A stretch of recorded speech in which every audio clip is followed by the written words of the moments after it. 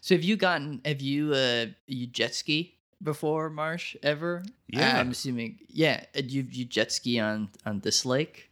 Not on this trip, but Oh, okay. no, I don't have a jet ski. We'd have to rent it. It's kind of expensive. Yeah. We already rented the pontoon, for the kids. Right. Yeah. I was just curious if there were any moments from your trip that mirrored the great outdoors. I guess maybe that could be a subject. Save later it for the on. pod. Don't spoil it. Yeah. Save it for the pod. Come on now, man. As I'm sure you could have guessed, Marsh. You almost picked the Battle of Lake Change, yeah. I did, but I talked to Ryan and I was like, man, we both were like, feel kind of bad. Like, Marsh's on vacation. Here's like a 3-hour movie, and on my laptop. That's what I said. I was like, Ryan, he's probably watching on his laptop. I'd feel bad, making him watch that for 3 hours on his laptop. Just like, have you guys ever seen 3,000 extras on a 15-inch screen? Yeah. The policeman isn't there to create disorder. The policeman is there to preserve disorder. Gentlemen, get the thing straight once and for all. We clear the streets along this route, deploy our men, and create an impassable barrier. A gauntlet, if you will. He won't have a chance. I challenge you to a duel. Tell you the truth, this guy's starting to get on my nerves. You want to crown them? Then crown their ass. But they are who we thought they were. And we let them off the hook. It's hot out there. We all walk out there. Very, very, very hot. Open fire! Hello, friends. Welcome to The Gauntlet. I am one of your hosts, Eric Marsh, and am joined here today with Ryan Saunders and Andrew Stasiulis.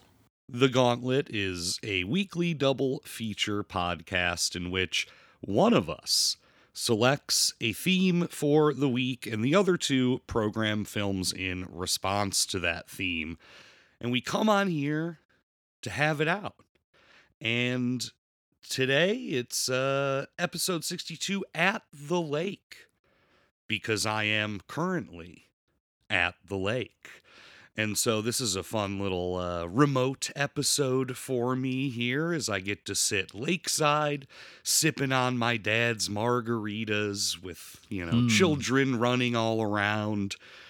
And that's what I asked you to bring me that lake vibe. And boy, you sure did. One in particular, obviously, we get a lot of lake action, not dissimilar from my own Midwestern lake vacation. And in the other, we get a brief but intense little set piece on a lake. So we're here talking about lake cinema. So why don't we just dive in? Ryan, you had the earlier film. Why don't you bring it to the table? Sure. Well, I would even, qualify a little bit of what you mentioned, something I was thinking about while watching the film that I chose, which, yes, does have a brief but really impactful moment at the lake. But I will also bring up the fact that the film I chose is sort of a memory piece that revolves around a lake triggering Correct. a series of remembrances. And the lake itself becomes a framing device for the majority of the film. So the film that I came across is the 1949 British film directed by David Lean titled The Passionate Strangers, starring the great Claude Rains, Ann Todd, and Trevor Howard, the folks you would expect to see in a David Lean romantic picture from the era. What? Isn't it called The Passionate Friends? What did I say? Strangers. Yes, it is called The Passionate Friends. Calling Dr. Freud. Yes, let me reset. I'll just include that because that's funny. So yes, thank you, Marsh, for clarifying that for me there. The film is the 1949 David Lean film, The Passionate Friends, starring the great Claude Rains, Ann Todd, and Trevor Howard, who you would expect to see in a David Lean romantic picture from the era. The film itself is adapted from an H.G. Wells novel of the same name and tells the story of Mary, who's played by Ann Todd, as she's checking in to a beautiful hotel room right alongside the lake in the Swiss Alps. And while she's in the hotel room, little does she know that right next door, also occupying a room, is Stephen, played by Trevor Howard, who is sort of a long-lost love or a missed opportunity of sorts in her love life. As she's laying down for bed, she doesn't necessarily know he's there, but there's something spiritual that she senses with his presence, and it triggers this remembrance of a New Year's Eve many years past in 1939, when she again crossed paths with Stephen. And then the film traverses into sort of brief encounter 2 territory, where Mary, who is now married to Claude Rains, has like a brief affair with Stephen, and they rekindle that flame of their love. And the film itself is extremely tender and beautiful and focuses on this sort of inner turmoil that Mary is experiencing for whether or not she wants to feel as though she can belong just to herself or give herself up and belong to another in a certain type of love. As her husband Howard and her lover Stephen sort of represent 2 different polarities in terms of the types of love that she's possibly going to experience in life. There's the stability and the freedom and tenderness of her married life with Howard, but there's also the exciting and thrilling romantic love that she could experience with Stephen. So again, all of this is wrapped up in this vacation by the lake, where after we experience Brief Encounter 2.0, we then have these lovers meet yet again. And I won't get into the specifics of that, but it is a reconnection that certainly matches the grandeur of the Swiss landscape. The film itself was actually filmed alongside a French lake that sort of borders with Switzerland. It is Lake d'Annecy, which is sort of given a little bit of a brief advertisement at the beginning of the film, which I thought was kind of fun for a week where we're discussing lakes. Lake Annecy is the 3rd largest lake in France. It is known as Europe's cleanest lake because of strict environmental regulations introduced in the 60s, and because of that, it is a very popular tourist destination and was formed about 18,000 years ago after the large alpine glaciers themselves melted. It's a very beautiful lake. I'd love to visit someday. Hopefully I will. And if I do, I'll think about love. I'll think about romance. I'll think about different love languages as expressed in the David Lean film, The Passionate Friends. So that's the film I brought, and I'm excited to talk about it. Thank you very much, Ryan. Andy, why don't you tell us about what lake you brought? Yes, I'd be happy to. Thank you. So I really thought I'd lean in to the atmosphere that I imagined you were going to be experiencing, at the lake in Indiana where you went, the Midwest lake vacation vibe. And naturally for me, there was a film that really, really, really replicates that experience, that mood, that atmosphere, in many ways. And that is the 1988 film directed by Howard Deutch and written by John Hughes, The Great Outdoors. This is a film that stars John Candy as Chet Ripley, this sort of Chicagoland family man who's packed up his wife and 2 sons to head off to a lake resort in Wisconsin for a relaxing, reconnection with his family in the Northwoods.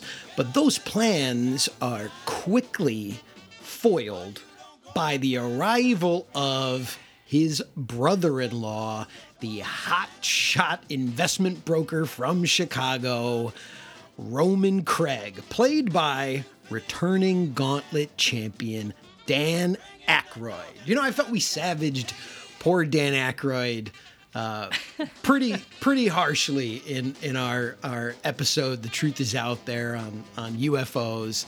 And we really leaned into the guy, and we kind of tore him a new one. But, I wanted to bring him back in, I think, one of his great comedic performances in this film to give him a redemption arc, if you will, because I do think he's quite good at times in this film, and he really is a pretty solid comedic actor. And pairing him with his good old Canadian buddy John Candy in this goofy bit of family tension and comedic drama, if you will, of these two sort of opposite families coming together and trying to have a nice weekend together, but a lot of antics ensue. It's a sort of uneven film, and I think that's kind of what we're going to talk about here. I think there's really, really funny moments in the film. There's some really, really good bits of conflict between particularly Chet and Roman. You know, Chet is the sort of, you know, lower middle class everyman, and Roman is his presented as his sort of opposite. You know, he's this big money guy. You know, he likes making a splash in everything he does, and it creates a lot of issues between the two. We're also going to be treated to a good old grizzly bear attack and some rambunctious raccoons and a little bit of a towny romance from one of Chet's sons who's experiencing perhaps first love in his lake vacation. So, yeah, I thought let's bring a movie that, for me, gives me a kind of a very sort of warm Midwestern vacation vibe. This is a movie that's not really going to challenge you in any way, but I think it's going to provide certain treats and certain laughs along the way. And that's the film that I brought, The Great Outdoors. Thank you very much, Andy. And yeah, it certainly did. And I, in an attempt to kind of recreate or create my own sort of Midwestern vacation experience, I got the entire family to watch the film with me last night, ages 3 to 72. And boy, oh boy, we were laughing all the way, except for the children. But nevertheless, it was a good time. Yeah, you know, it hit us right where we wanted. That sort of sleepy 8-9 p.m. lake, you know, just start sink into the couch a little bit, have some popcorn. And if I can't recall certain details of the movie, it's because there was too much going on. I didn't take any notes. I want to start, though, by connecting these films quite literally, because I found a connection between them that kind of amazed me. And I mean quite literally, in the sense that, you know, you may not think a David Lean film from the 40s and a John Hughes comedy from the 80s would maybe have actors that had worked together, but I discovered that Trevor Howard of The Passionate Friends starred in a film with Bart the Bear in 1980, Windwalker, which was Bart the Bear's first on-screen appearance. And I was like, holy shit, wow, you know, that's a pretty crazy thing. So there's a literal connection. We've got two different actors, one a bear and one a British man, who have worked together in the 1980s. So I wanted to throw that out there. Amazing. I wonder if John Candy ever asked Bart the Bear about Trevor Howard as sort of a reprieve from Dan Aykroyd asking Bart the Bear about all the aliens he would have seen up in Alaska, where he's from.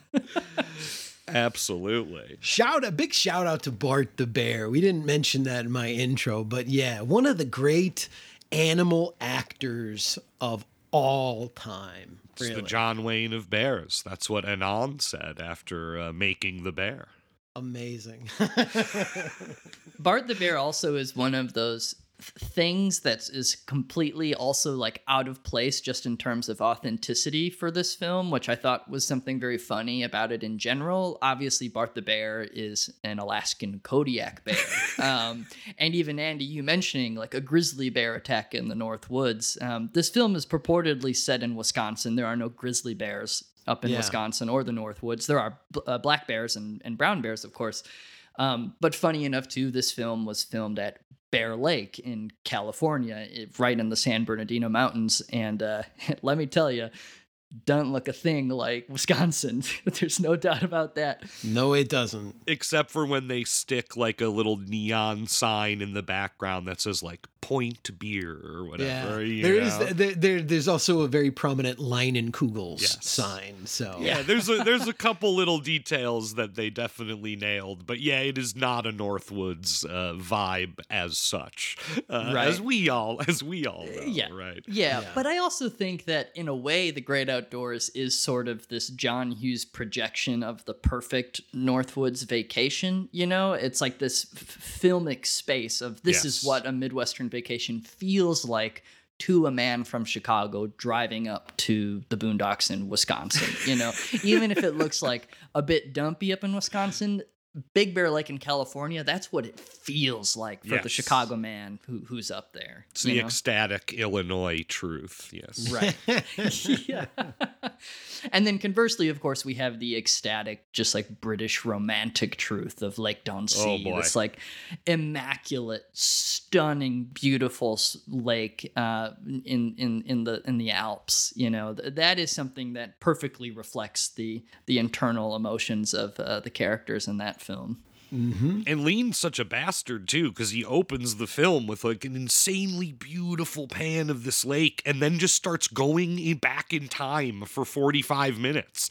Yeah. Which is cool. Like you said, Ryan, you could argue that actually the first hour of this film is a woman remembering at a lake, right? That's the narrative. But I was like, God, we got to get back to that lake. Yeah. It was so nice, you know? It really is that picturesque kind of like Alps lake situation. And I think, you know, a good place to start to also connect the films is to kind of, do some lake theory. Because different characters in these films, of course, they're very different people and they have different kind of reads on the lake itself. And in The Great Outdoors, there's a scene between Aykroyd and Candy where they're sort of just sitting in rocking chairs and looking out at this beautiful lake. And, you know, Aykroyd is giving him shit. And he's like, what do you see when you look at the lake? And John Candy says, well, I mean, look around you, Roman. For God's sakes, this is beautiful country here. Take a good look. I'll tell you what I see when I look out there. I see the underdeveloped resources of northern Minnesota, Wisconsin, and Michigan. I see a syndicated development consortium exploiting over $1.5 billion in forest products. in a wonderful sort of like Aykroyd, you know, staccato monologue where he's talking God. about the syndicated consortium that will, you know, pull resources from the Medical area. waste. Yeah, medical waste and put it under the water safely. Yeah, that rant is incredible, and it did immediately like take me back to the you know, Aykroyd Unplugged, and I was just like, this is exactly what he sounded like when he was talking about, you know, like Historic UFO sightings. yeah, little, you know, Men in Black and little green guys and stuff. Right. Yeah, I don't want to like interrupt the thread too much, but I just have to say it. You know, I obviously, The Great Outdoors is not a very good movie and has like a bunch of things that like irritated me. But I will say, Andy, I completely agree with you. Aykroyd redeemed. He is a freak in this movie, and his performance is He's so funny. incredible. Everyone else registers as so boring compared to the absolutely gonzo performance that Aykroyd gives in this. So I would like bang my gavel and say Aykroyd redeemed. Like, I loved watching him in this movie. Yeah. Agreed. Not to get too far afield from Lake Theory here, but he does, and we can get more into it as we describe the film in more detail. But I mean, part of why I love this movie so much is just because of him, and I think that he steals every scene that he's in, and it's unfortunate for John Candy because he's also a great comedic actor, but he has the thankless job in this film of playing the straight man to Aykroyd, and Aykroyd as a result is just, you know, he has every good line in this movie. He really does. But yes, that's an amazing moment though, Marsh. Yeah, when they're both looking out, and that's really when we get to really see, you know, what's deep down inside of both of these men, and this lake, this view of nature is what reveals, you know, how fundamentally different these two people are, the way that they see this lake and the world beyond it. And it made me think about the passionate friends, because there is a kind of an occupational connection between Roman in The Great Outdoors and Howard in The Passionate Friends, who is an international banker. And he is this sort of like cold banker husband who provides for his wife, but their marriage is kind of, this kind of like business arrangement more than it's anything romantic, right? And so just like Roman, he's like this capitalist who is like cold and calculating and out of touch with nature. And I was thinking about, in particular, again, not to jump ahead too far, but when Howard does arrive at the lake, he immediately takes out these brand new binoculars and he starts kind of like peeping around the lake with these binoculars. But I noticed that he's not interested in anything anyone's doing. He's simply remarking upon the technology of the binoculars and marveling at the binoculars. They're quite extraordinary, these new binoculars. Coated lenses, you know. Marvelous.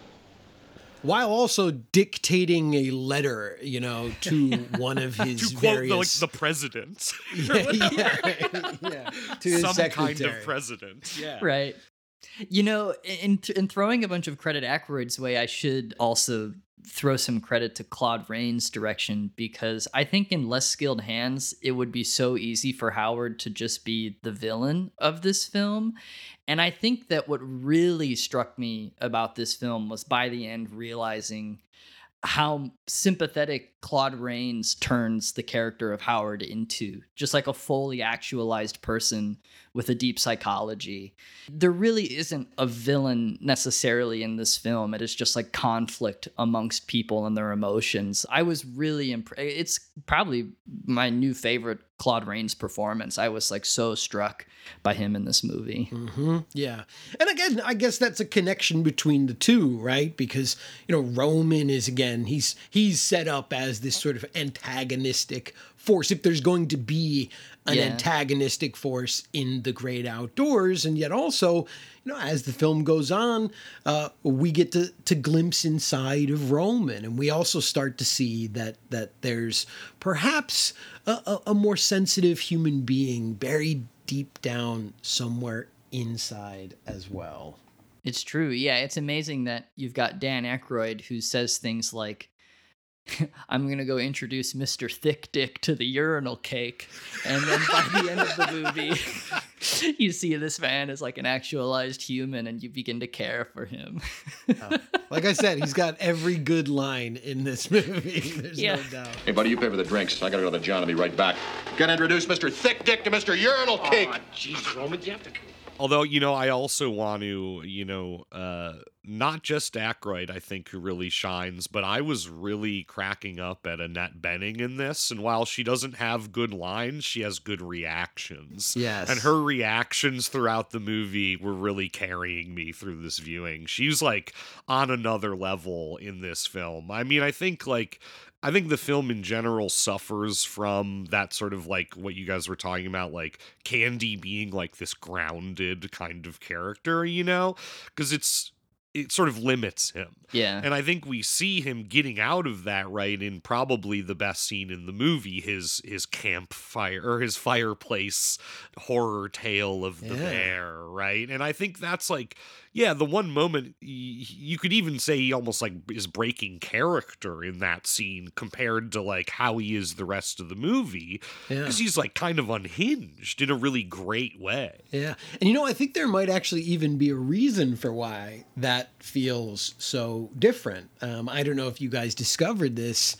but when I was reading up a little bit more about the film and its production, that was not a scene that was originally scripted in the film. Originally, the film was going to climax with this sort of harrowing moment where Roman has to rescue his spooky twin daughters. He's got these spooky ginger identical twin daughters, Kara and Mara. Very scary. Yeah, but he was going to rescue them on the lake when they the two daughters went off on their own to try to go fishing, and they caught some huge fish, and it was like dragging them all around the lake. And so it was this big climactic scene where he has to go and save his daughters from this huge fish on the lake. However, apparently, as I read, they couldn't get the mechanical fish to work right. So Classic. after it all, they were like, well, shit, we need a new climax now because this dumb mechanical fish isn't reading on the film right. It's not working. So then they like retconned the thing with Bart the bear, and instead created a climax featuring the grizzly in Wisconsin. So then they also had to go back and set it up with, after they'd basically like made the whole movie, that story that John Candy tells. So Wow. Perhaps it feels that way also because it was like inorganically tacked on at the end of the production. That makes total sense after hearing that, because I thought that was one of the most bizarre scenes in the film, because the fervor and intense fear that everyone in the room reacts to John Candy's story is borderline deranged. Yeah. I was like, if John Candy had told that story like in the comfort of a cabin, just like in front of the fireplace, I feel like typically, you know, most people react like, wow, that's crazy. It's amazing that you pulled through. But the fact that everyone is reacting like the bear is going to claw them apart if John Candy puts any more intensity into it. I mean, when he's done telling the story, they're mad at him for how intense the story was. I can't believe you, Dad, all right? Oh, Benny, honey. Thank you. Gee, you know, I'm 25 pounds overweight. I don't need a blast to the ticker like that. I felt my plaque start flowing again. Really inappropriate, Chet. What? It's like, man, get a grip. He's just But it does lead to perhaps my favorite moment in the film with Dan Aykroyd, which is when he then Extra goes retelling. Yeah. yeah, when he decides it was a very spooky story and he should go comfort his young daughters before they go to bed, and put out the fears of this spooky story. And just the way he enters the room, it's such an amazing scene. The way he enters his daughter's room to comfort them and just immediately opens the door and says, "Good evening," you know, in the coldest and most business-like way. I mean, it's like Claude Rains from Passionate Friends. If like Claude Rains' character, you were like, go comfort these young girls, you know? He's using like business lingo, you know? I mean, that moment to me is, when I think of this film, like that scene is the first one that pops into my head. It's incredible. It really is. Listen, girls, as your father, I feel it incumbent upon me to set the record straight on the validity of the tale which Uncle Chet shared with us this evening.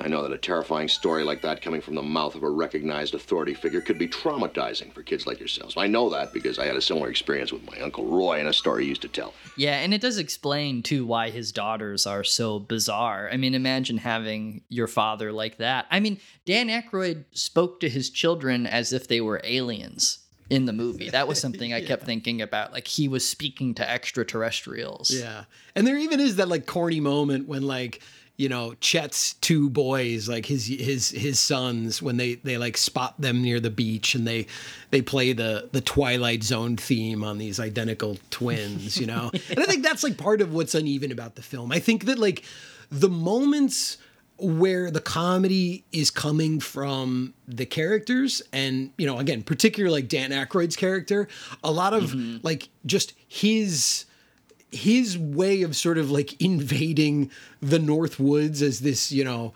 this Chicago loudmouth, Chicago Board of Trade guy or whatever, you know, like that stuff is really good.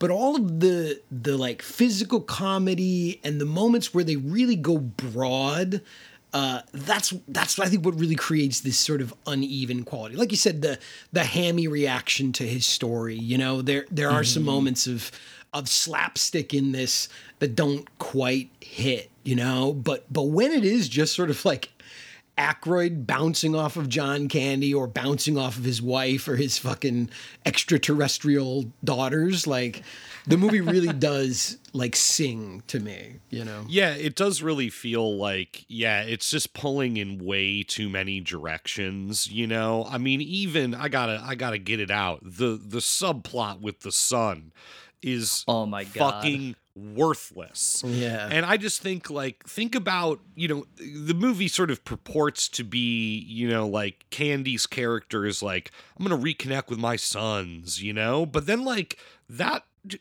doesn't like actually play a role in the movie at all.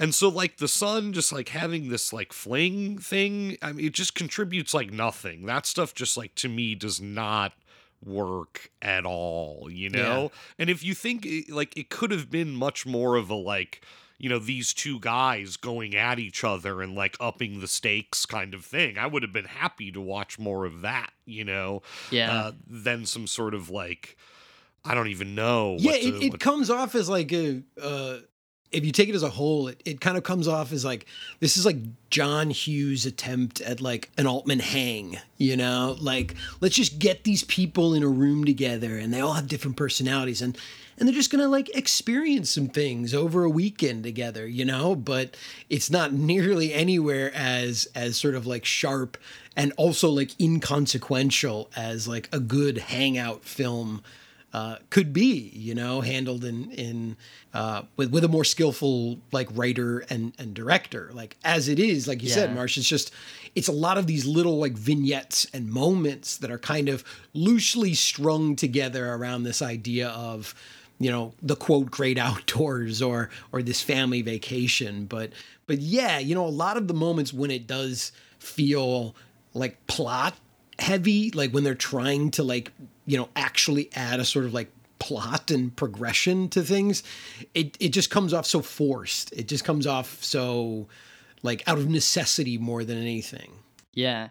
And I mean, conversely, one of the things I walked away from with The Passionate Friends was how it accomplished the exact opposite of that.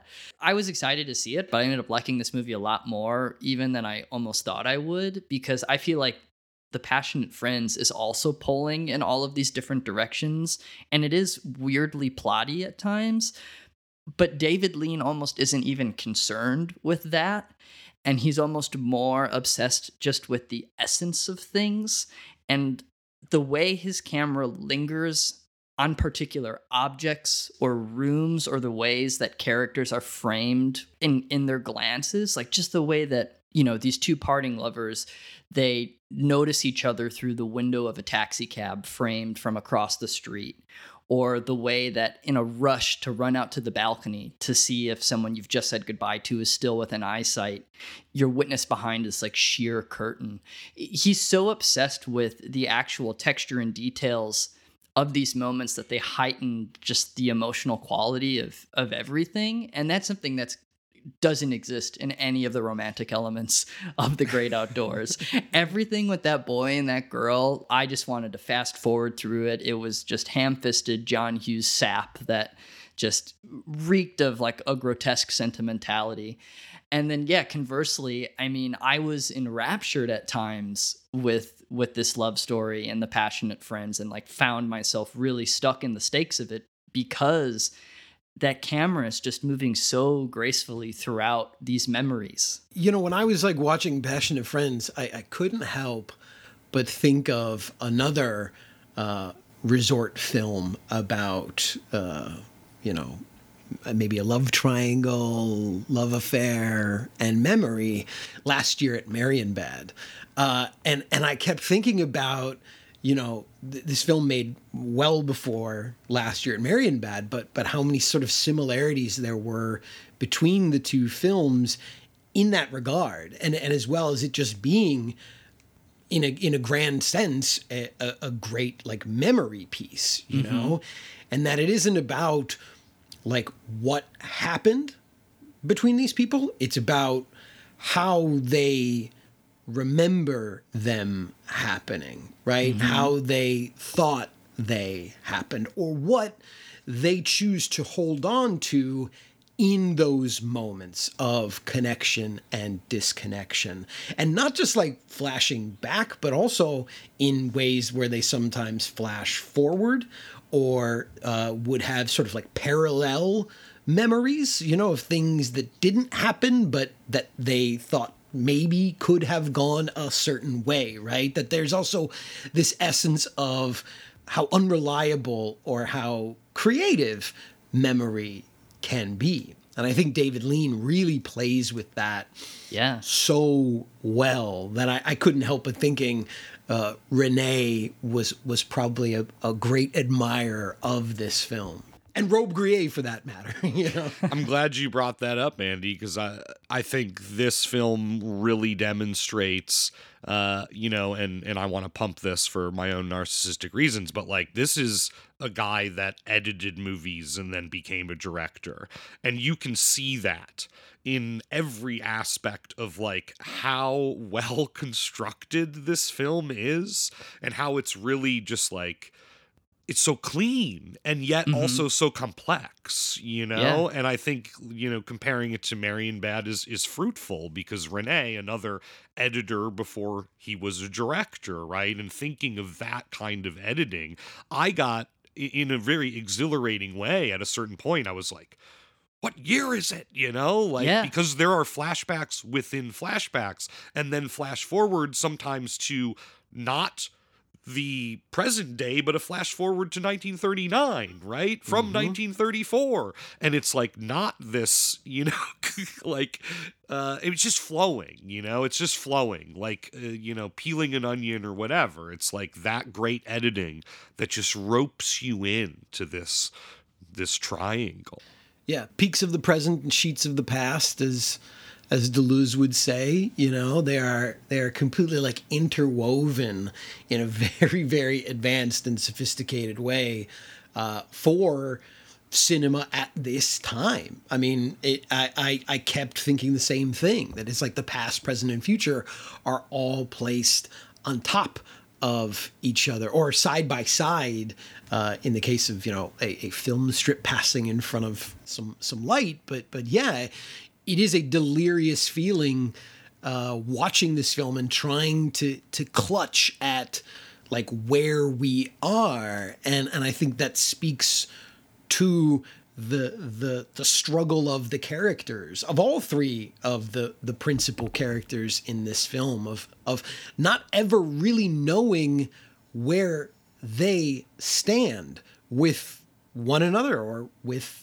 themselves, you know, that there is this kind of imbalance that's constantly teetering back and forth between these periods of time and these places and these moments with one another. It really is this amazing dance with the editing, because it's remarkable how these nested sequences of memory are so palatable, because that's the other thing that's so remarkable about this film is it's just really entertaining and enjoyable to watch. We're almost making it sound complicated, but it's like when you're watching it isn't.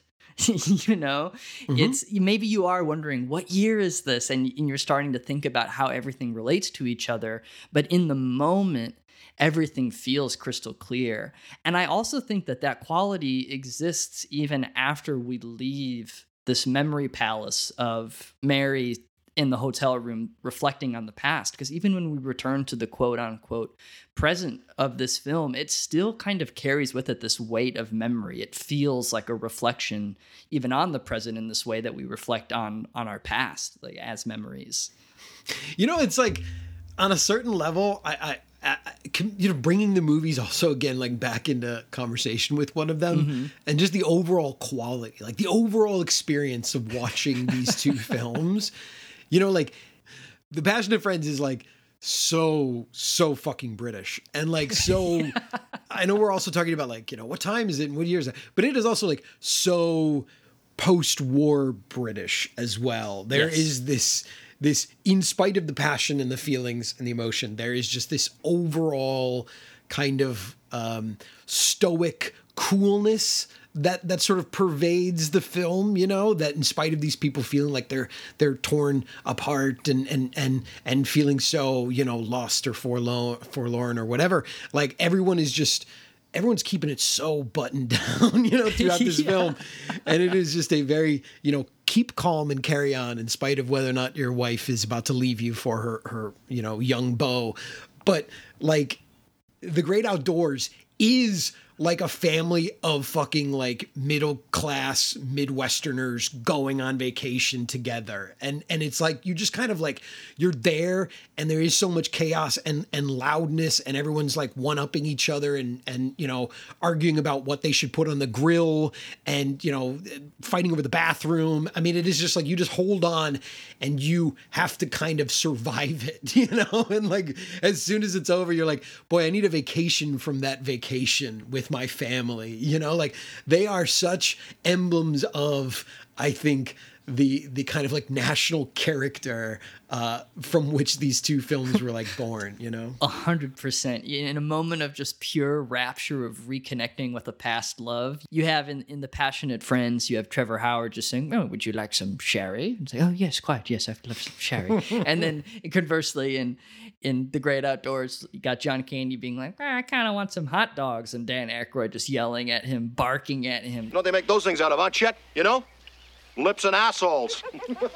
I guess I'm old-fashioned. I like assholes. The difference is severe. Yeah. And I think, you know, the difference, of course, in I think the filmic approach in both films is evident culturally as well, or even just, you know, era-wise, right? I mean, Lean is a classical filmmaker to the core, and so much so that all of that, you know, like what you were saying, like the characters are very cool, stoic, buttoned up, British for sure.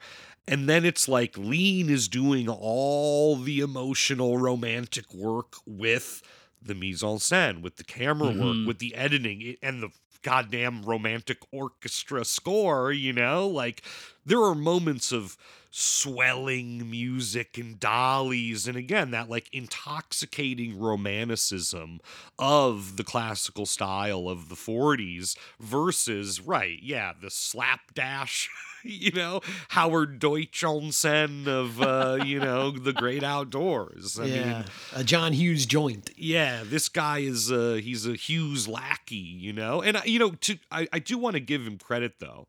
There's a couple moments in The Great Outdoors where I thought there was some, like, really good staging going on, in particular at the pier when Candy's trying to teach his son how to ski, and then, of course, you know, ends up going for a ride himself in a you know, broad comic stuntman set piece.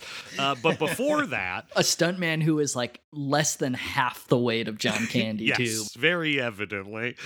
When he's like trying to teach his son, you know, about skiing, and clearly, like a Midwestern dad, has no fucking idea what he's talking about, right? There's just everyone else is in the boat in the deep space of the background, like looking over the huge engine of the fancy speedboat that Dan Aykroyd rented. Yeah, Suck My Wake.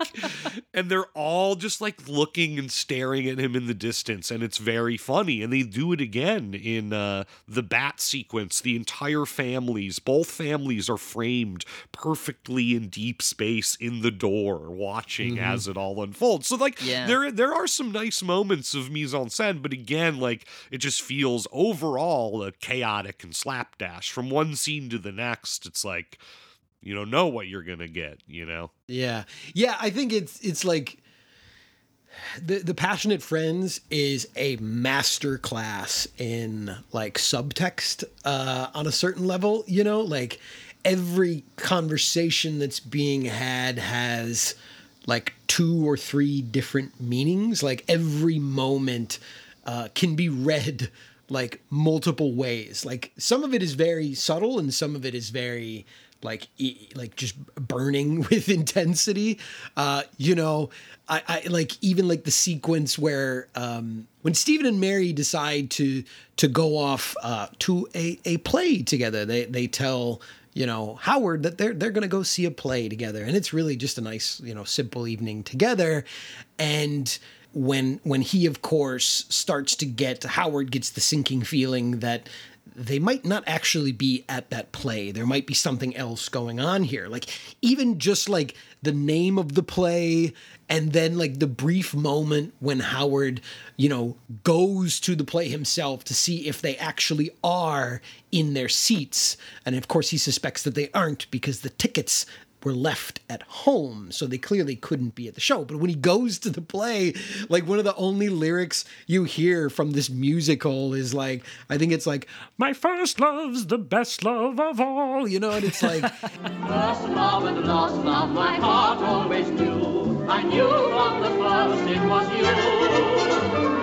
East love and west love in springtime or fall. My first love's the best love of all. Everything is so charged with this like extra kind of like meaning underneath the surface of what we're seeing and we're experiencing. Whereas, in the great outdoors, it's like there's no subtext. What would it be like? There's just only pretext. Like, it's only like what is being smacked in our faces at any given moment, Absolutely. I do completely agree. But also, there was something I found strangely beautiful about the scene you just described, Marsh, of John Candy teaching his son how to water ski, something almost accidentally poetic about it. And maybe it's just because being like a Midwestern boy going on camping trips with my father, there are these broad gestures that still ring true and kind of like break through from this film.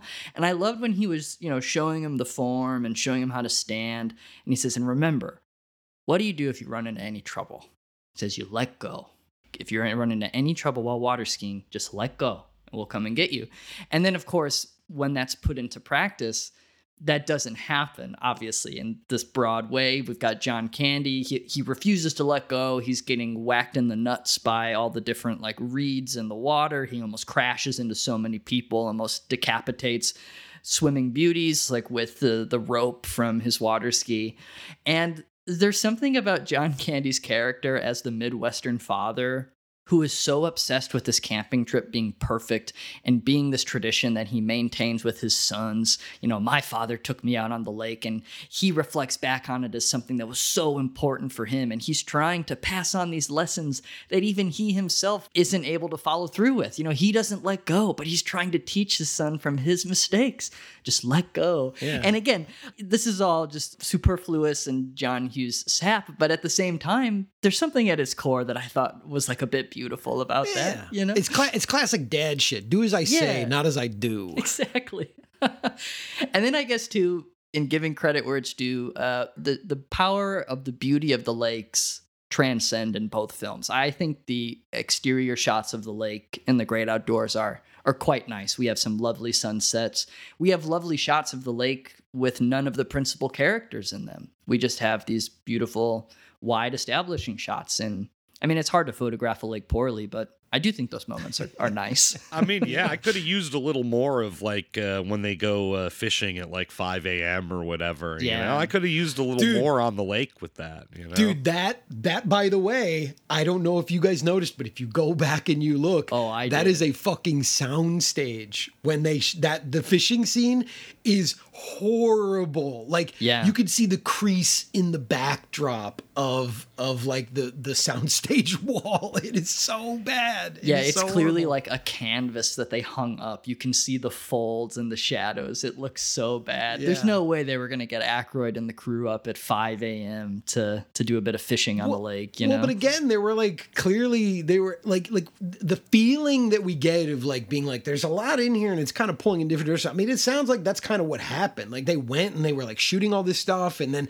they had plans for things like the climax of the fish on the lake, the mechanical fish, and it didn't work. So that's gotta be a moment that was shot like well after the production, where they just were like, shit, we need a fishing scene. Maybe they were like, man, we need another lake scene in here. Whatever. Let's get them on a sound stage in LA. I wouldn't even be surprised if that wasn't them and they just recorded the audio because they're completely soaked in shadows, you know? Yeah, get me out on the lake with the crew, you know? Why are you holding out on us? I do want to point out as well, in terms of like what you were talking about in terms of like the layered meaning of the passionate friends, and it's sort of like everything is in place and everything is resonating. Not only was it, of course, an H.G. Wells novel, but the screenplay itself was written by Eric Ambler, who is an extremely famous British author and sort of like the 20th century British pioneer of the spy and thriller genre. So he's like the forerunner to Graham Greene and Ian Fleming and Le Carré. So he was doing that shit, before anyone. And when I saw his name, I've seen like screenplays he's written and read a couple of his novels. And when I saw his name on this thing, I was like, whoa, like he's a really good writer, and he mostly writes thrillers. But then I started thinking like, well, there's a lot of like intrigue and spying in this film, just in like a domestic context, There is a lot of, there's a lot in here about perception and, details and people seeing things, whether it was, as I mentioned, the tickets to the play or, a book on a shelf. There is a lot in here about, characters sort of, like you said, spying on one another, trying to investigate, their relationships with one another, and what does this person actually think about me? All of that is handled, like you said, in a way that feels very much like an investigation film. There's a huge element of that. Yeah, it feels like so many of the scenes are investigating the souls of these characters too, The one moment that I keep thinking about is, after Stephen and Mary reuniting at the lake go on like this lovely scenic boat ride across, like in another, in a speedboat. It's just stunning, crystal clear, beautiful. And then they take a cable car up into the mountains. And as the cable car ascends, they start entering into the mist and the clouds, and it becomes extremely hazy. And she has a line where she mentions that they felt like ghosts. And that was one of those moments where I was thinking about the present of this film feeling like memory and them investigating into the heart of themselves. And again, like perception, we have her perspective on how that felt, them ascending into these clouds and feeling like ghosts as they did so. And she's such a tortured soul in this film that you have to wonder what Stephen was thinking. He may have just found it sublime. He does, because his response to that line is, "It'll clear in a minute."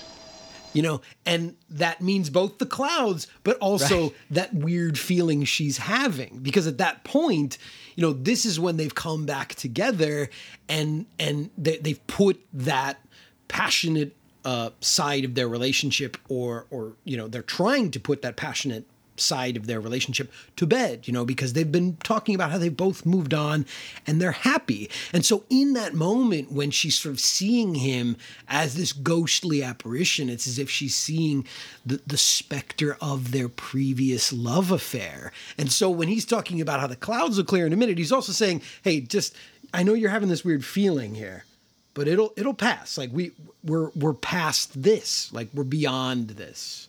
It'll clear in a minute. Let's just have a nice lunch and go about our lives, Mm-hmm.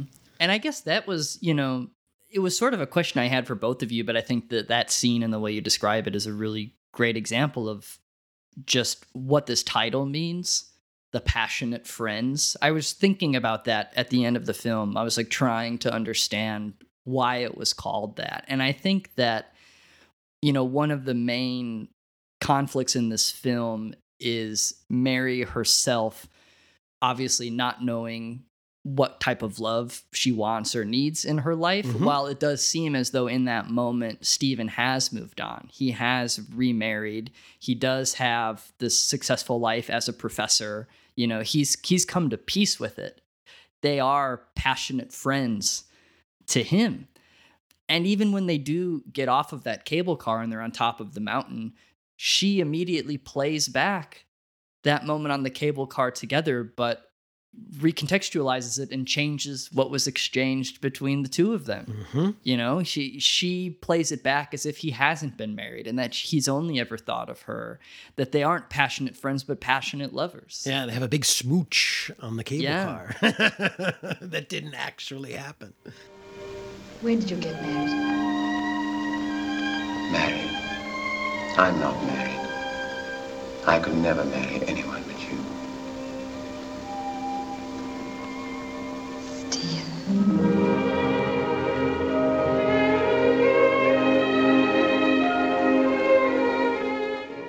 Right. But and then again, like, you know, as they descend from that moment, you know, and as they're heading back in to part ways and you know, accept that they are now just friends, just passionate friends who share a hot past with one another. That is the moment we've already kind of mentioned where Claude Rains has arrived ahead of schedule to the resort, and he's looking through the binoculars, and my God, the letter that he's dictating this letter that we mentioned to his secretary. You know, he's all business, right? He just shows up at the scenic lake, and he's just right away like, let's take a letter here. The wording of that fucking letter as you know, his wife and her former lover are arriving is a fucking divorce letter. Like, if you look at there's again, this layered meaning to it. It sounds like like a formal breakup letter, because it is. It's right. It's a business relationship that is disintegrating, and he's sort of dictating that. And like near the end of the letter, what does he basically say? Like, I don't think I have to remind you what a doubtful quantity goodwill can be in a business of this sort. The whole matter must now be handed over to our legal advisors and accountants, Dash. They're interested only in facts. Very sincerely yours. Trust is hard to come by, and at this point, we'll all just have to leave this up to the lawyers, right? Like, this is all to be left up to the lawyers. As then they arrive, and he glimpses them, and then, like, fucking implodes. Like, after all this, they're here together, you know, blah, blah, blah, right? And then we get the extended sequence of the divorce, which I was a little sort of confused by. And again, maybe I just, you know, I don't understand British you know, marriage law at that time. Right. But it I don't know if you guys kind of can maybe help me out with this, but it seemed like when he Claude Rains files for this divorce petition because he believes that they're still having this affair, it somehow also like was affecting Trevor Howard's character, Stephen. Like, Stephen was also like, these divorce proceedings were presented to like both parties, and I guess I didn't really understand that, you know? Yeah, it was as if he was like being served, that he had to like appear at court. There was a line in the narration where she mentions that Howard, her husband, is like filing for damages. And I think that that's why Trevor Howard's character, Stephen, had to like appear in court, because he was claiming that like it was damaging his reputation. So he was treating it again like a business deal. Yeah. So he's like filed multiple motions, you know, he's like filing for divorce with his wife. He's claiming damages on the guy who cucked him, you know.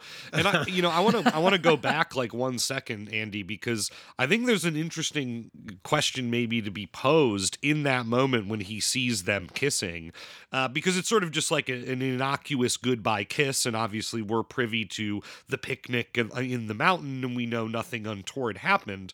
But right after he sees them, there's another sort of flight of fancy in the editing where it does flash to Howard's subjective fantasies, and he reimagines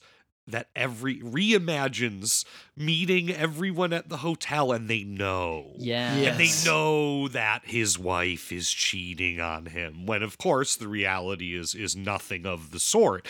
And so, I mean, I even feel like it calls into question whether they even kissed or not, you know? If we only saw their kiss through Howard's binoculars, like, I'm willing to believe that they just said goodbye, you know? Like, 'cause that perspective. cannot be trusted, right? But that's also, again, Ryan, to what you said about like how Rains makes this, kind of like a fully rounded character. And I think it's, in that moment when he goes off, you do realize what he later confesses to, that although, their relationship as husband and wife is very businesslike, he maybe kind of fell in love with her, and as you start to realize that he's just all talk, and that his sort of resistance to any kind of romanticism is a front, right? It's the banker mindset, and that even he has feelings, it's crazy, right? Yeah, that moment after they kiss and they part, Stephen and Mary, and he witnesses it, and he's heading back up to his hotel room. He demands he gets the keys, and as he's going up, he sees the bellboy taking out Stephen's luggage. So he sees, okay, Stephen's out of the picture. He's leaving. He's getting on the lake. He's no longer staying next door. And Claude Rains is sitting in the room when his wife bursts in and rushes out to the balcony at that moment I mentioned, and she's behind these curtains and she's looking out on the balcony out at the lake for that one last glimpse. And it's in the mise-en-scène of that moment where everything sort of becomes clear about what's going on inside of Howard's mind as he's looking at her. Like, he suddenly understands, because even though nothing untoward happened, he sees this like pain that she's experiencing. And as he mentions later in the film, like, I didn't expect love from you, but loyalty and kindness.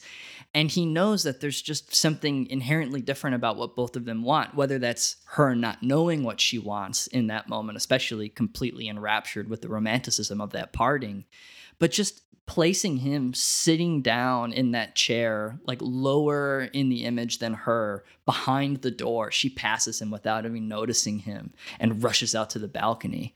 I mean, it's sublime staging. It sure is. Just like the staging of when John Candy eats a 96-ounce steak at the supper old 96er club. Yeah, holy shit. Yeah, I was thinking a funny connection between these two films is they have like two incredible set pieces. Of course, the New Year's Eve party in The Passionate Friends, which, if you're maybe the clever eye here would notice that it was lifted directly into, and very lovingly into Phantom Thread, the Paul Thomas Anderson film. It's like straight ripped. Yeah, literal recreation of that sequence. But yeah, the 96er. Good God. At Paul Bunyan's, the Paul Bunyan restaurant. Dude, and I love just little details in that, like the huge, like, half log menus, the wooden menus, like the novelty menus that were like incredible, the largest wood menus I've ever seen. Yeah, just like big wooden tablets, half a tree. I really like, I really do. I wasn't just joking. I really do like how that scene is staged, because it is kind of fast cut and everyone's, reactions are pretty good, but the chef gets in there too. And he's just like this big guy covered in blood, and he's just like, encouraging him to keep going and to eat it. And of course, like the punchline, he's eaten what no one else could ever do, a 96-ounce steak, but there's still the gristle and the fat on it. And Aykroyd tries to plead with the guy, like, come on, this is gristle. He's had enough. Yeah. But yeah, then he takes it even further too, because originally the arrangement is that if he can eat all of the steak, like everyone eats for free. And Aykroyd's like, no problem. Listen, if I can get a dessert down him, think you could throw in a couple of Paul Bunyan hats for the kids? Roman, dude. Always knowing how to negotiate a good deal. He's getting the deal. Yeah. Yeah, and it is like this like really like kind of funny like moment in there, and it's like it's probably like John Candy's like finest moment in the film as well, because if you think about him as a persona, it's always been like, hey, here's big John Candy, right? Like, what can he do? What's his superpower? And it's like eating an ungodly amount of red meat so his family can eat for free, like I mean, it's his towering moment in the film, really. It's like a precursor to Homer Simpson at the all-you-can-eat buffet, taking it as far as he possibly can. Oh, yeah. My favorite image in the entire film is in that sequence when Dan Aykroyd is like on the ground, listening to John Candy's stomach to like see how he's doing and how much more can be done. Candy like very lovingly has his arm rested across Dan Aykroyd's back as he's like a doctor. Just like gurgling. Yeah. Candy is sweating and like looking off into the distance, and Aykroyd is just carefully listening to the inner workings of that man's belly. Incredible image. Yeah, they have such good rapport with one another in this film. I think those are the moments that make this movie ultimately like work and not be a complete failure. And it's so clear, right? They had such a good friendship throughout the years. Canadian boys, SCTV, SNL, the cross-pollination that went on there. And I think like those tender moments that you get between the two of them are, you know, the emotional heart of this film. And it's funny because they are brothers-in-law, right? And like John Candy's wife is the sister of Roman's wife. But the funny thing I feel throughout this movie is like, you don't get really any of that. Like that's the connection. Like the real like deep connection in this film is between Chet and Roman, you know, their rivalry, their sort of affection for one another. At least I get the impression that Roman, you know, likes Chet a lot more than maybe Chet likes Roman. But also, you know, we get in a similar way with Roman's character, a kind of sort of parallel journey to Claude Rains' character as well, you know, where he comes off as a certain way, you know, as this sort of impenetrable hotshot business guy. And yet we also have a moment of emotional sort of wall breaking for his character, where he reveals not all about him may be exactly what it seems.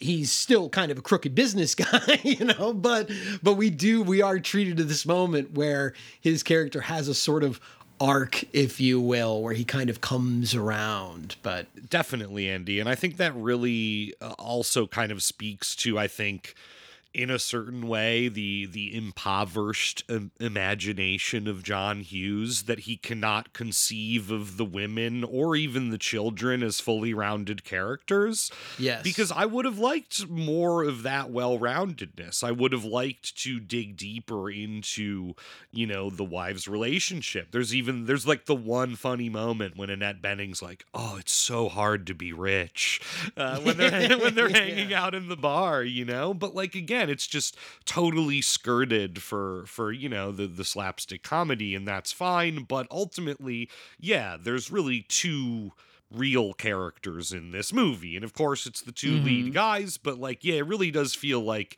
Hughes was just, you know, and then they're sisters, but like they're not in the movie, who cares, you know? Yeah, I got no affection between these two sisters. Like, it seemed they were even more antagonistic to one another at times than Chet and Roman were. Like, their relationship came off like they barely knew one another at all. Yeah, I had completely forgotten they were sisters. Halfway through the film, I thought that it was about brothers. You know, like I completely lost track. I was watching it with Hillary, my girlfriend, and Hillary at some point was like, "So how are all these people related?" And I said, I'm like, "I don't know, I think they're like cousins or something." Like, and I had to like go back there and be like, "Oh, okay, the sisters, and they're married because of that," you know? Yeah. But, you know, Marsh, you know, bringing up the impoverished imagination of John Hughes, you know, it really strikes me, because I am not like a big John Hughes like fanboy, but it like, one of the things that I always find so funny about like the dynamic that Hughes tries to create in his own sort of like commentary about the state of America and the state of American identity in the 1980s is like the grandest conflict that he can find is the tension between like the lower middle class and the upper middle class. You know, it's like, that's like the depth of his commentary on like the struggles of being an American in the me generation. You know, it's like, well, you make $50,000 a year and I make $45,000 a year. We're not on the same level. You know, it reminds me of what Dave Kerr wrote about this film in the Chicago Tribune at the time. He wrote, Hughes's comedy is based on a double game. While pretending to satirize middle-class moralism and archetypal plot formulas of the father knows best school of situation comedy, he always ends by upholding the basic values of the genre. Hughes has found a way to be both hip and complacent, cynical and reassuring, and it's a combination that clearly has a vast commercial appeal, though its honesty as art is highly dubious. Very good. It is, and it is funny how things like that end up being accidentally interesting in the film. Like you had mentioned the line that Annette Bening says, like, "Oh, it's so hard to be rich." That line is interesting in the context of the film when it is revealed that they're not rich, that Dan Aykroyd is a fraud and they're bankrupt. So her even saying that, like, wow, it's really difficult to be rich. It's like, yeah, because he's completely gaslighting her into them having wealth. It might actually be hard for her to be rich in this because they're not rich, and whatever fucking loopholes he's having her jump through in order to create that illusion. Like, that's an interesting line in the context of the film, but it's clear that John Hughes like wasn't actually considering that. No, you know? no. It just serves its purpose to have the most like softball kind of approach to that kind of criticism, which is like, he's like, this Rolex, it's fake. You know, like, and she gasps. Yeah, you know, and again, it's always this like sort of really like just half-assed approach at being like, see, the rich, they may be rich in wealth, but they're not rich in spirit. You know, like that's always kind of where it goes. But he always lets those characters off the hook. They're all still redeemed at the end of the film. Like they're still brought into the family. They're still brought into the fold, you know? And that's, again, exactly what happens here. Like he has that moment where he's like, it's all fake, you know? And it's like, okay, you may be a crooked businessman. You may be a shady guy. You may have tried to just fraud your brother-in-law out of $25,000. But you know what?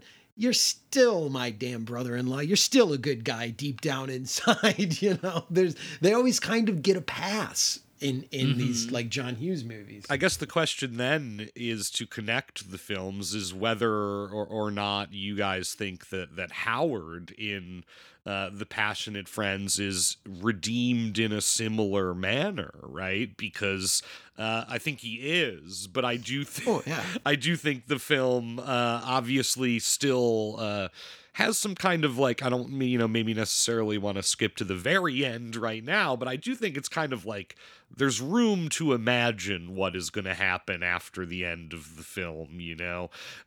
But he is redeemed, right? Yeah, I think the film in the end respects him quite a bit, because I agree that there is room after the ending to imagine like this isn't going to work out, but the movie appreciates the grace of that final moment between Howard and Mary.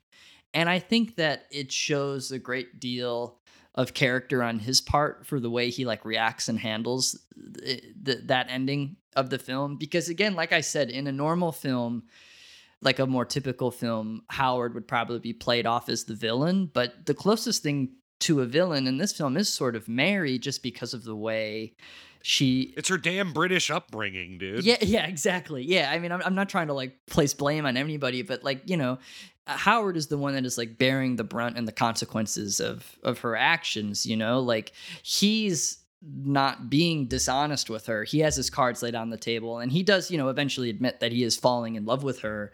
But I think the film is intelligent enough to acknowledge that he's suffering a great deal of pain because of what she put him through.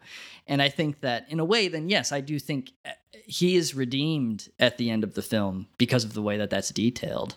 Well, you know, I couldn't help but see this film too as this sort of like weird post-World War II, like British film, and that so much of the spirit of that time was somehow also being encapsulated by this sort of journey, the journey of these characters and their various personalities. You know, like I see Howard as, he's the older man. He's of the First World War generation. He's much more cool and calm and pragmatic, and Howard being this product of like the oversexed period of like World War II when Americans were coming in here, and there was this great shift in British attitudes towards sex and romance and passion, and there's been much talked about that era of when like all the damn American GIs were there and were teaching everybody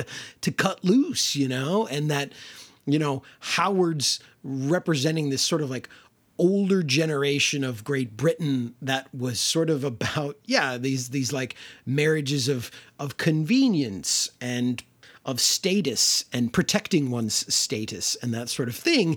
And this film in a weird way kind of like it in a weird way like tries to put like the character of Stephen like to bed, of being like, look, between 1939 and 1945, we had a lot of fun, right? But now, that period's over and we need to get back to business, and we need to get back to the business of building Britain, And so it seemed like that, yes, ultimately, like the character who wins the most is Howard, because he kind of like, he gets Stephen out of his life.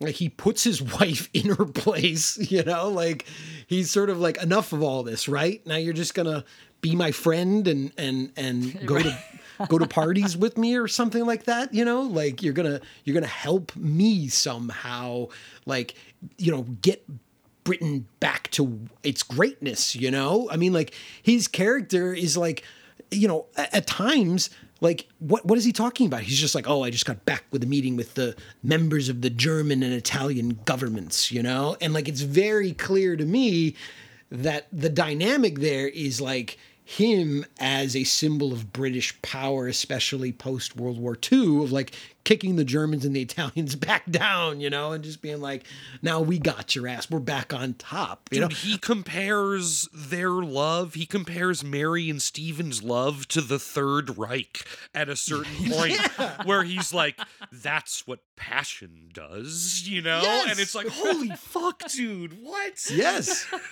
Like, that's what I mean. It's like so much of that, is like Stephen like represents the chaos of World War II. And it's like, okay, again, it's this sort of like memory piece. Like, it's like, yes, we all lost our heads there for a little while, but time to get back to doing what we do best as the British, which is have a small sort of raising of the voices argument and knocking over a single vase and then immediately apologizing for it, for such a good moment.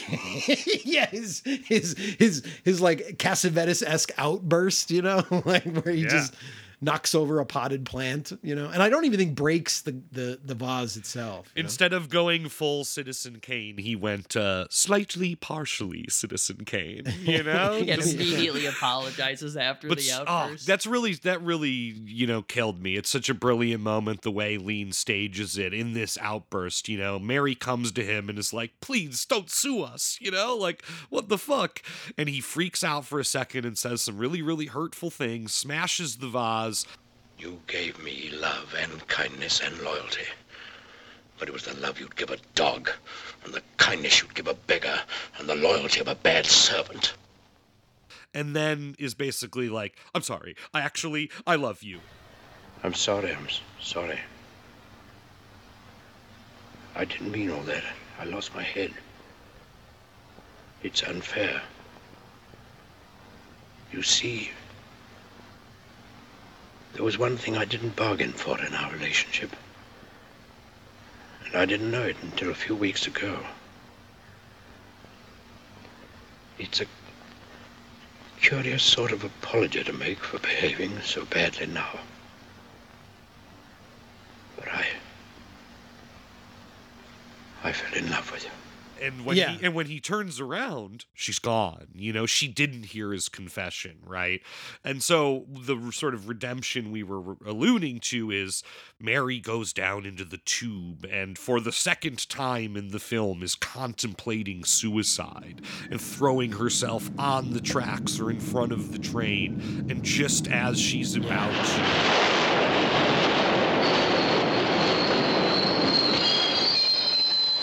Claude Rains appears out of nowhere and saves her life. And basically the movie ends right there. And you're just like, oh, shit, like, because you're right, Andy. It is, ultimately, what can we take away from that, no one can beat British society at their own game, I mean, like, I don't know. Well, I guess, you asking the question of, is he redeemed at the end of the movie? That in and of itself is sort of a very romantic gesture, which is something he wasn't doing at any point in the film. He was very businesslike. He ran after her. Can you imagine that guy running? No, I can't, especially the way he's like built and presented in this film. Like, he's very blocky, and it's like obviously no question that David Lean just despises the institution of marriage. I mean, he was divorced 5 times. He even divorced his current wife and married Ann Todd in 1949 while making this movie. Passionate friends. But I think, like, as much as he disdains everything that Howard, the Claude Rains character, stands for, I think he does show a bit of empathy and does allow for that moment of redemption at the end of the film, which at first I couldn't tell if it rang true or not, but I think I walked away with, because of it being open-ended and the whole film feeling like a memory piece, I was essentially like, I'll allow it. Mm-hmm. Yeah, no, I mean, in David Lean's eyes, the character of Howard is redeemed, like in my eyes, maybe not so much, but like in the film, like he certainly is, he's ultimately a good guy. Stephen, and it's the clever construction of the film as well, because the film is designed that way. Like in the beginning of the film, we as an audience are supposed to sort of root for Stephen and Mary, getting together. Right. But like where the film actually takes us is saying like, now you see how you all were wrong on this one. Like you see Stephen and her were not the ones you wanted to be together. Really, it's Howard and Mary. That's the couple we really want, like the film is interesting in that sense. And that's why I can't help but kind of like reread it that way. I mean, like, Stephen has some moments to me also that are like incredibly like whoa, kind of like harsh, I mean, Mary gets it worse than anybody in the movie. Mary is kind of like beset upon and guilt tripped by both of these guys like throughout the film. There's that part earlier in the film when Stephen is like first kind of like proposing to her, and he's first like, why don't you, just marry me, get together with me. And she says like this incredibly like mature and beautiful thing about like, again, against perhaps the institution of marriage, where she's like, but I want to be free. I don't want to belong to anybody. And then his immediate reply to her, Stephen's immediate response is, then your life will be a failure. And it's like, whoa, man, like what the fuck? Like, Stephen wants to possess her. And like, I think that's the point with Howard, it's like, why in this film, Howard is ultimately the one who kind of comes out on top, because like Howard is constantly saying like, love shouldn't be about ownership and it shouldn't be about possession. And he has this whole thing about like unhealthy attraction and the need to be around one another all the time. His whole point is like, hey, a good marriage might actually be one where we sleep in separate bedrooms and we have our own personal staffs to take care of our appointments throughout the course of the day. We don't intermingle all of that, like, I feel like that's kind of in a weird way, like where this film ends up in terms of its statement about like love and marriage. Well, I wonder too, I did a brief sort of like wiki look at the Wells novel because I was sort of curious, like, how does it end, and it was not what I expected, because in the novel, Mary dies by suicide. She hits that train. Yeah. Wow. And so that made me sort of go like, well, okay, this is a British Film Office scenario then. If David Lean wanted to replicate the original ending, he certainly would not have been allowed to in any way, shape, or form, right? So something to think about there in the age of censorship. Yeah, and even also, too, though, thinking about a lot of what, Andy, you brought up about them representing distinct elements of Britain and post-war Britain, that, of course, the book was written in 1913. So I would be curious to read it just to, like, recognize some of the differences there in terms of like the specificity of the time period in which David Lean like adapts this film, you know? Yeah. Yeah, I love, there's a great moment in the film too when you were talking about how Steven has that crazy line where he says like, your life will be a failure. I like how that's also recontextualized when Steven and Howard go head to head, and Howard directly says to Steven, How can you possibly judge? You say you love Mary. Yes, I always have. Well, you may love her, but you don't know her. I do. Our marriage has been very successful until now. It's based on freedom and understanding and a very deep affection. It's the marriage Mary and I both wanted. Your love is the romantic kind.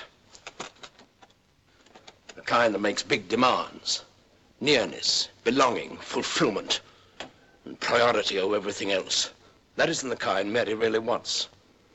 Although you almost persuaded her that it was. I just think it's interesting too how this film has these two men that are so clear about what they expect and what they want from a romantic partnership, and then of course this poor woman who's like trapped in the just like not knowing herself what she wants, but then by these two like very strong-willed men who like have definitions and clear-cut ideas about how they would like to carry on their romances. So you do really feel for this poor woman who is stuck then between her infatuations and her love for both of them. Yeah, and on the flip side, you know, we have these two men who have very clear ideas of what a vacation on the lake should be about, and how you know the families are sort of caught in between that. I think that's you know, the moment that I really liked, and I wanted to even ask Marsh about specifically because he's currently on the lake, is the debate had about, you know, the proper lake vessel, you know, the pontoon boat versus the drag boat, the jet boat. That's right. Well, you know, I got to admit, I'm a pontoon boat guy, and if that makes me, you know, a middle-class fuddy-duddy John Candy, then so be it. You know, when I was younger, yeah, you want to get, when you're skiing and tubing, you want to get hauled around as fast as possible. But at my advanced age, I'm a sunset cruise with a brew in hand on the pontoon the floating boat. couch. Yeah, I mean, I also, you know, like, again, there's a montage in The Great Outdoors that I wish was actually like a whole sequence, which is the go-karting versus golfing montage. Yeah. Again, the idea of like how these two different guys want to experience vacation. And again, and you won't catch me fucking golfing on vacation, but, you know, back in the day when we used to come up to this lake in the 90s, there was a decrepit, run-down place called Adventureland. And it was go-karts, mini golf, busted, rusted trampolines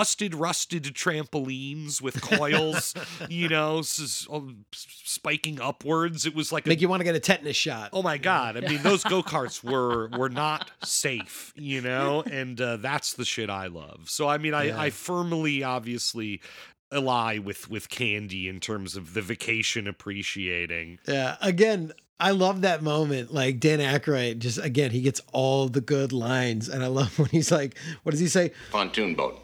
What the hell are you going to do with a pontoon boat? Retake Omaha Beach? No. You know, like... I love his costumes too. This movie has pretty good costumes generally. I love especially just Dan Aykroyd's wardrobe. I love his very yellow golfing outfit that he's wearing during that sequence. He looks very funny in such a bright shade of yellow, you know. His pajamas are really good too. His like full plaid man pajamas. I mean, you gotta give it up to Hughes, at least in the sense that in this film, he immortalized the fib. For those who don't know, that's FIB, fucking Illinois bastards.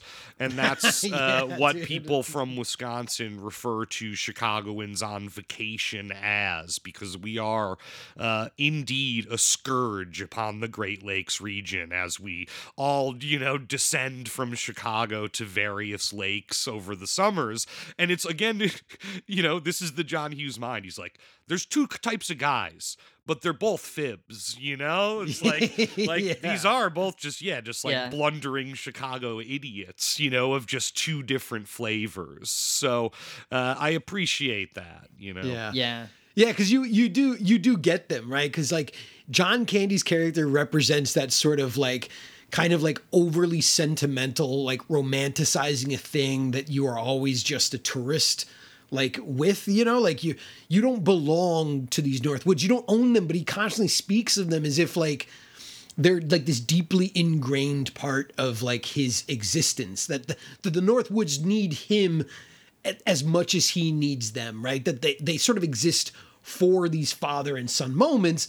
And like the Roman character is the guy that just like, when he gets out of the car, out of his Mercedes, you know, the first thing he says when he looks around at this, you know, I think, what is it called? It's Wally and Juanita's like Peak Pines Resort or something like that. Like he just looks around and immediately says, "What a gas." Like he just thinks it's all like ridiculous and stupid. It's a joke. And he's above it all. You know, he's just here like looking at these people as if they're sort of like extras at Disney World, you know? And I think those, Marsh, like you said, those are like the two fibs right there, Yeah, absolutely. you know? It's like John Candy, he speaks about these things so knowingly and yet is so wrong about all of them. And Roman is just like, has nothing but contempt for them, you know? And yet he's still there flashing his wad, you know, from Chicago. There's also the element of the fibs being completely at war with nature too, while pretending that they're like finding peace and getting away from the city air. Course. I was deeply disturbed by some of the sequences with the animals in this movie, particularly when the bat gets inside of the house and it's a whole comedic set piece about murdering a bat. Yeah. It's like, just open a window, like it'll fly out. But yeah, that was insane. Like it was this whole joke set piece about them freaking out and just spazzing and then just brutally murdering a bat. And they're like, great job. Yeah. Thank God. And I'm like, there's a fib for you. And again, great line for Roman. What does he say? Right after he kills this bat, right after he beats this like little bat to death, he says, "What a fighter. I salute him, but I got to get some sleep." Dude, I love it so much. He's so great. And I think, too, you know, we would be remiss not to talk about Wally, the proprietor of this Northwoods Lodge setup, because it is, of course, played by the wonderful Robert Prosky, who is in a lot of the film, but goddamn, give me more. And he's a real treat. He's just like covered in dirt and playing, you know, this kind of like, Chicago imagining, you know, some sort of like rough Northwoods bumpkin who's wearing like a shirt that says, "I've been to Duluth," with suspenders on it, you know, and he's got in his office or, you know, in his lodge, he's got a shotgun that's also a lamp, which plays into, you know, the comical climax of the film. It's Chekhov's shotgun lamp. Yeah. 100%. He has that really psychotic line at the beginning of the film when he's like apologizing for the behavior of a dog, and he says, What happened to that that dog's face? Porcupine quills. Loves porcupines, hates people. She's in heat, too. Too bad you're not a dog.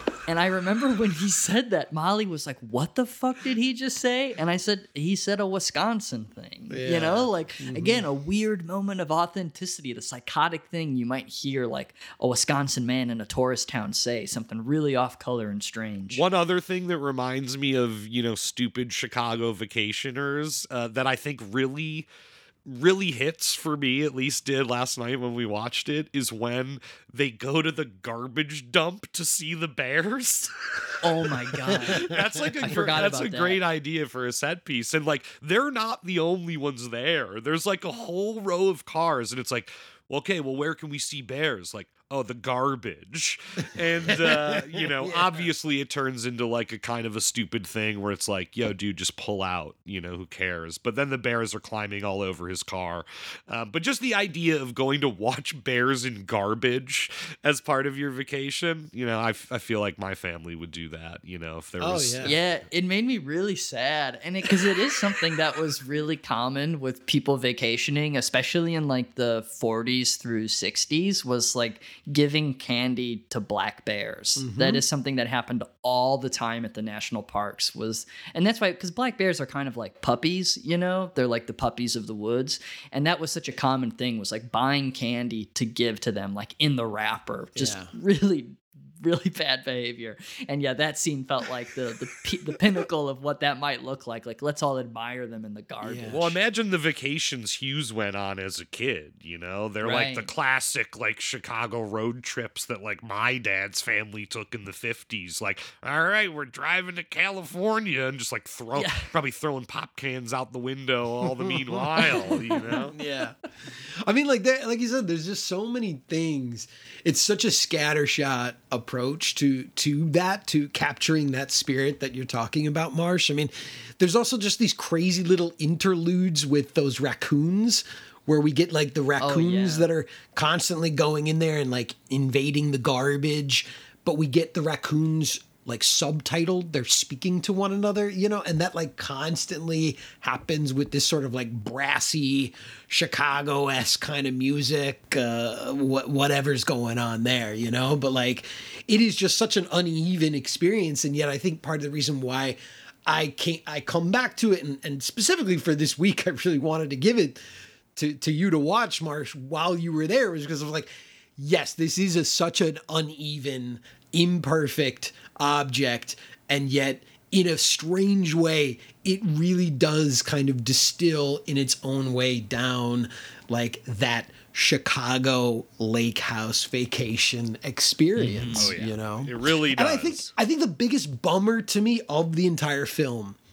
the biggest bummer, is that I think one of the best moments in the film, one of the moments that just seems like it has the most spirit, is the credits dance number, which is so strange to me. And I can't help but thinking about how messy this film is that was at a certain point integrated into the film itself. Like, it feels not like this kind of, you know, fourth wall breaking moment of like, let's just have something funny happening during the credits. Like, for those who don't know what we're talking about, like, this film ends, you know, we go through the whole thing, and then during the credits, we get this crazy dance that's happening at one of these Northwoods bars where Chet and Roman and their wives are just taking part in this big dance number that's kind of happening. And it's just like, it's good, you know, like everyone's into it. Aykroyd is really hamming it up, you know, from all of his Blues Brothers experiences, you know, and he's tearing it up in this bar. And it's just like awesome. But it's like, what is this thing? Like, I feel like there had to be a sequence where they were like at a bar and Roman was like, come on, we all got to liven up the atmosphere here or something. But it's so cool.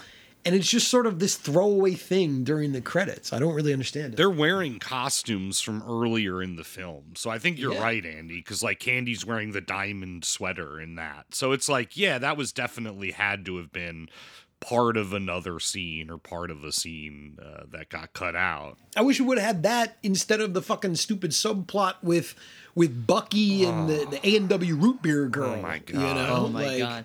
That there's a line I can't stop thinking about from this movie when he says something to her like, oh yeah, I'm just trying to, you know, meet like the local girls or whatever. And she says, you don't know how local I am. And I was like, what the fuck does that even mean? I like can't stop thinking about that line because I'm mainly trying to figure out what John Hughes thought that meant when he wrote it. I mean, to me, it's like an impenetrable enigma of the movie. You don't know how local I am. It just made me think of another good vacation movie. What About Bob? Where Bill Murray, like, you know, immediately goes and buys a T-shirt that just says in like big block letters, "Don't hassle me, I'm local." Just for some reason, like, it's just so meaningless. Like, right. You know. Well, I'm just glad that we got two good speedboat runs in both movies, you know, because we're zipping around in both films, and we get some nice close-ups of Ann Todd and Trevor Howard as they're just sort of, shredding across the lake in France and the spray behind them. And then, we get the skiing in the great outdoors. Here's my question to you, gentlemen. Where would you rather vacation?